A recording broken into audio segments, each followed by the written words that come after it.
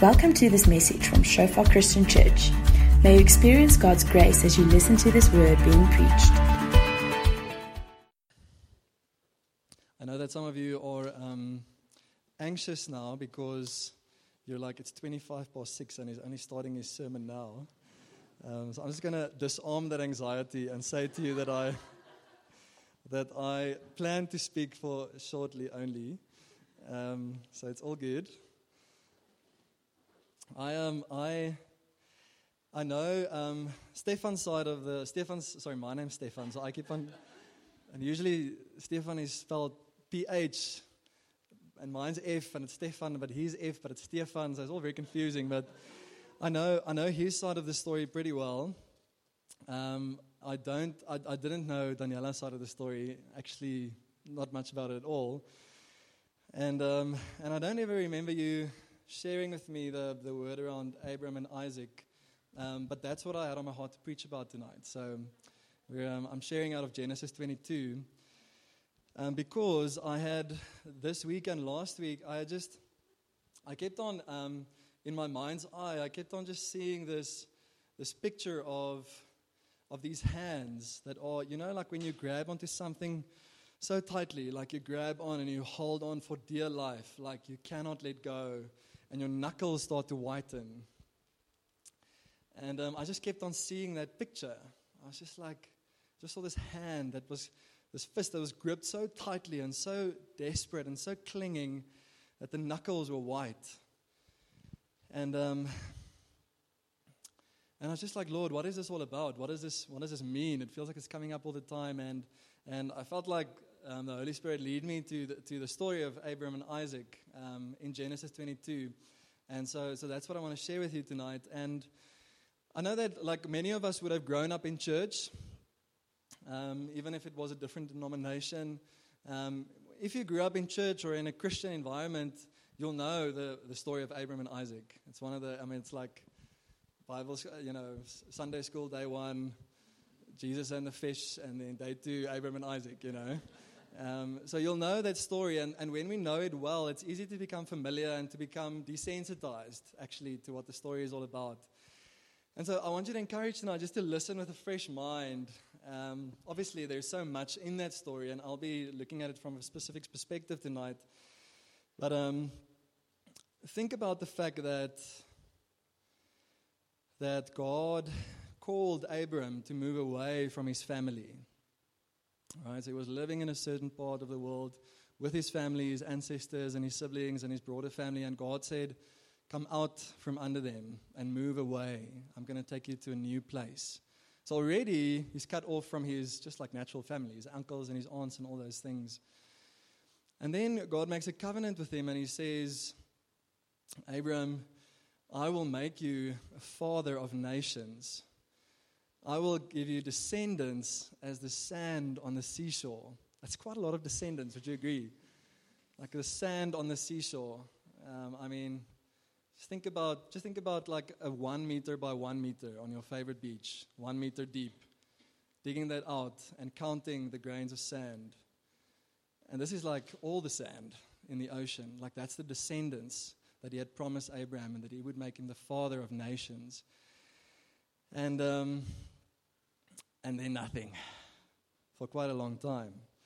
And then, with Sarah's poor advice, they tried to force the promise, and Abraham slept with one of his servants, and Ishmael was born.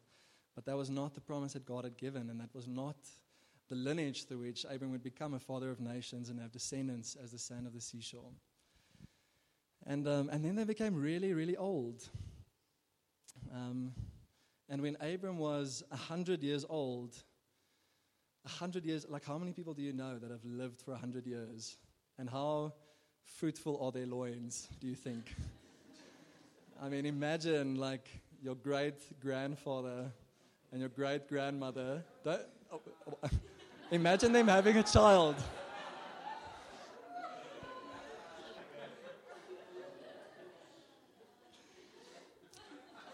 Just imagine them holding like an infant, like a baby, and it's theirs, okay? That was not me, that was all you. But that is a crazy thought. He was 100 years old, and when he was 100, Sarah fell pregnant, or Isaac was born when he was 100. So after 100 years, after he moved away, received the promise, they received this one boy. And then I can just imagine like Abraham, like around Isaac, like this is my legacy. This one person is like represents the descendants. And me being the father of nations and like he's climbing up a tree or running on a cliff or whatever, just like trying to protect that boy, that's his legacy, through which all of these promises that God had given him and that he was waiting for so long would come to pass. And then imagine the following. I'm reading from Genesis 22 from verse 1, from the ESV if you want to join, to verse 19. After these things, God tested Abraham and said to him, Abraham, and he said, here I am. He said, take your son, your only son, Isaac, whom you love, and go to the land of Moriah and offer him there as a burnt offering on one of the mountains of which I shall tell you. So Abraham rose early in the morning, saddled his donkey, and took 2 of his young men with him, and his son Isaac. And he cut the wood for the burnt offering and arose and went to the place of which God had told him. On the 3rd day, Abraham lifted up his eyes and saw the place from afar. Then Abraham said to his young men, stay here with the donkey. I and the boy will go over there and worship and come again to you. And Abraham took the wood of the burnt offering and laid it on Isaac his son. And he took in his hand the fire and the knife. So they went both of them together. And Isaac said to his father Abraham, my father. And he said, here I am, my son. He said, behold, the fire and the wood. But where is the lamb for a burnt offering? Abraham said, God will provide for himself the lamb for a burnt offering, my son. So they went both of them together. When they came to the place of which God had told him, Abraham built the altar there and laid the wood in order and bound Isaac his son and laid him on the altar on top of the wood. Then Abraham reached out his hand and took the knife to slaughter his son. But the angel of the Lord called to him from heaven and said, Abraham, Abraham. And he said, here I am. He said, do not lay your hand on the boy or do anything to him, for now I know that you fear God, seeing you have not withheld your son, your only son, from me. And Abraham lifted up his eyes and looked, and behold, behind him was a ram caught in a thicket by its thorns. And Abraham went and took the ram and offered it up as a burnt offering instead of his son. So Abraham called the name of that place, the Lord will provide. As it is said to this day, on the mount of the Lord it shall be provided. Hectic, eh? You just see this dad. I just watched a clip on YouTube of a movie that was made about the story, and you just watch this dad like climbing this mountain with his son, and he's carrying this wood, and his son knows they're going to sacrifice, but there is no sacrifice. And he asks him, what are we going to do? And he says, we're going to worship. And he actually just picture this in your mind. They reach the top of this mountain, this son that he loves, his only son. The other son was chased away. The son that he loves, that represents all the promises God had given him, and he starts to pile one rock upon the other, building an altar. And he sets the wood on that altar. And he picks up his son. I think Isaac was about 11, 12 or 13 around then. He picks him up in his arms, and he lays him on the wood. So his son knows what's happening. And he binds him to the altar. And his son is like, Dad, what are you doing? And he's like, we have to obey God. We have to love God. We have to follow God, no matter the cost. I love you, my son. This can seem such a cruel picture if you don't know God's heart. It can seem like such a wicked picture, like who would do that? But actually it was God's grace towards Abraham. For Abraham to see what was in his heart. God's grace not to allow Abraham to have even the promise that he gave him as an idol before God. And as he's about to bring down that knife, God says, stop. Now I know that you love me. Now I know that you fear me. And I've made provision for this sacrifice. This is your son. And you're going to live old. You're going to see this boy grow up and see the descendants come through him. Wow. There's a couple of specific scriptures that I just want to highlight. The first one is Genesis 22 verse 1, which says, the Amplified actually said, from a translation that I read, it said, after these things, God tested Abraham and said to him, Abraham, and he said, here I am. He tested Abraham. The Amplified version actually says, he tested and proved Abraham. God is all-knowing, right? He's omniscient is another word for all-knowing. And so he knew what Abram would choose. But still he knew that Abram had to go through that experience, perhaps to reach that point in his heart, or for Abraham to see what was in his heart. And so the test was as much a proving of what he had gone through and an encouragement to Abraham as it was a testing of where his heart was at. Right? That's the God that we serve. Verse 5 says, Abraham said to his young men, stay here with the donkey, and I and the boy will go over there and worship and come again to you. He saw this as a worship. Imagine how heartbroken he must have been. Imagine how utterly heartbroken he must have been. But he knew that sacrificing out of a place of obedience was a worship. He understood that obeying God, no matter the cost, obeying God, no matter the cost, is the ultimate form of worship.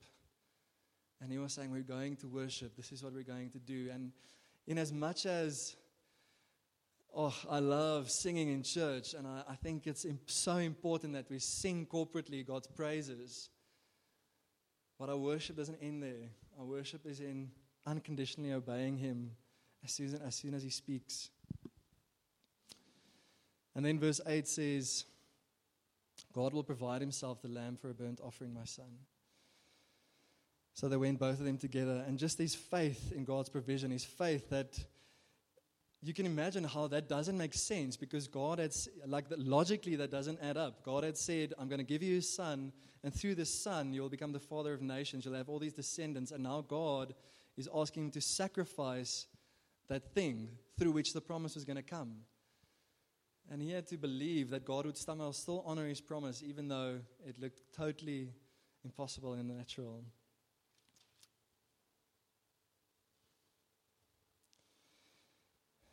And so back to the vision of the white knuckles. What I felt God was challenging me with was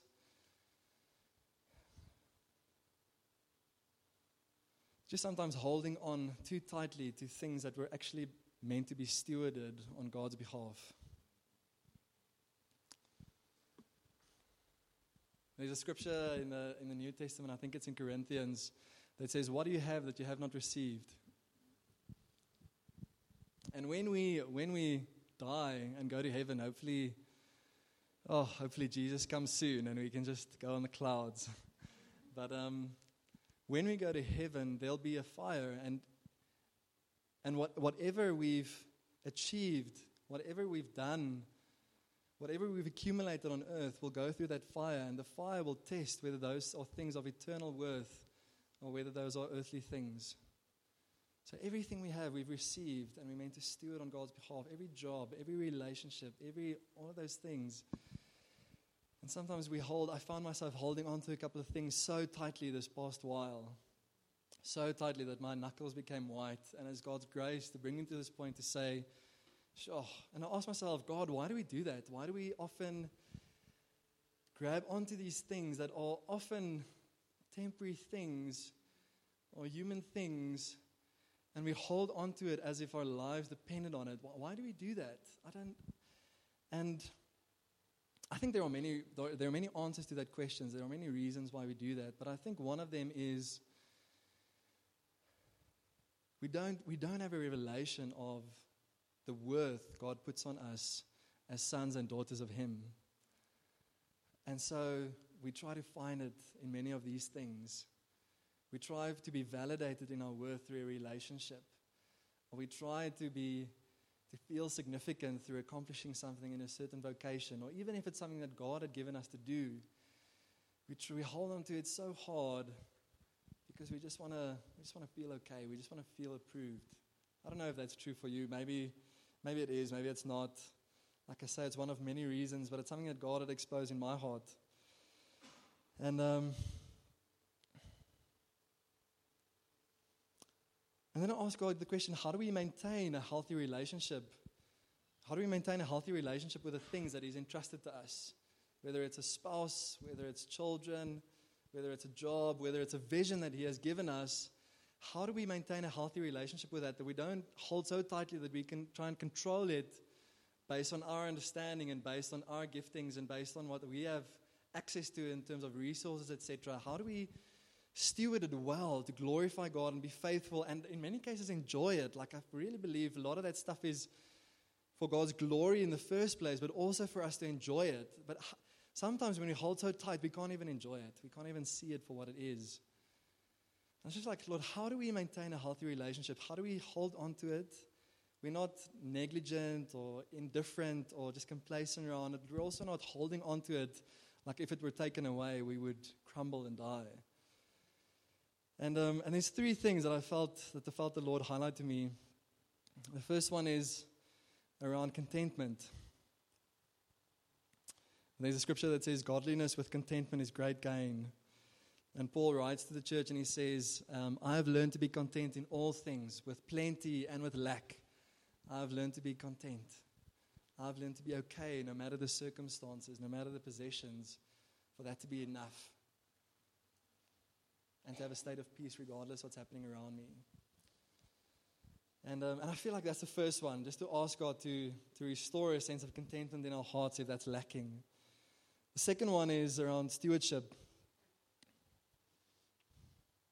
I mentioned earlier, what do we have that we have not received?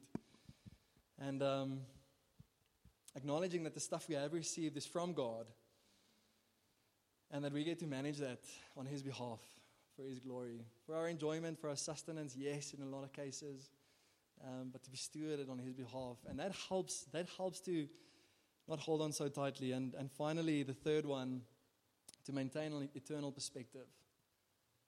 Like what matters if we think about eternity? What matters if we think about heaven and where we're going? Like how does what we're busy with and what we're obsessing over, what does that look like through the lens of eternity? Right? Where everything will be restored. There will be no more pain. There will be no more death. There will be no more crying. So that is coming. That is a surety. We don't know when each one of us is entering into that. But if we're in Christ and the blood of Jesus covers our hearts, then that's what's going to happen. And so how does what we're struggling with and what's standing in front of us, how does that fit into that picture? The band can come up.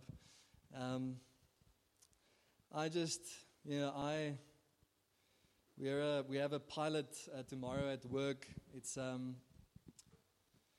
It's the biggest project, the most significant and strategic and complex project that I've worked on at our company in the 5 years that I've been there. There's been lots of changes and crazy deadlines and lots of scrutiny, not just in this company, but in the group that's a listed entity. And tomorrow is the pilot, and there's a lot of people there. And I found myself over the last 2 weeks holding on to this project so tightly. And time again, God was like, I want you to give this to me. I want you to release this to me. And so on Thursday morning, my colleague who's working with me on the project is also a believer, and we just like repented of holding on to this project too tightly. And we thank God for every testimony that He had brought in this project over the last 6 months. And we prayed and we just gave it back to God and we said, God, this is your project. There's a lot of people that's going to be touched through this, and this is your project. Come and breathe life into this. And the resources that would added to our project after that is just crazy. And problems being solved before we became aware of them. And alignment and favor with our client has really stunned me. And I realized I was holding so tightly because maybe in one sense, I was overly concerned of how the pilot and the rollout of this project would reflect on me, which is not necessarily what it's all about. And so I'm so thankful for God for bringing that. Most of you also know the story of our daughter Talita that we lost in the womb about a month ago. And even with her, God said, release her to me. She's my daughter. I love her way more than you do. I can have her purpose and her calling come to pass without her setting a foot on this earth.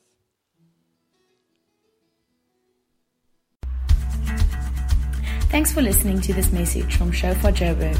May the grace you receive produce God's greatest glory and your greatest good. For more information and sermons, please visit our website at www.shofar.joburg.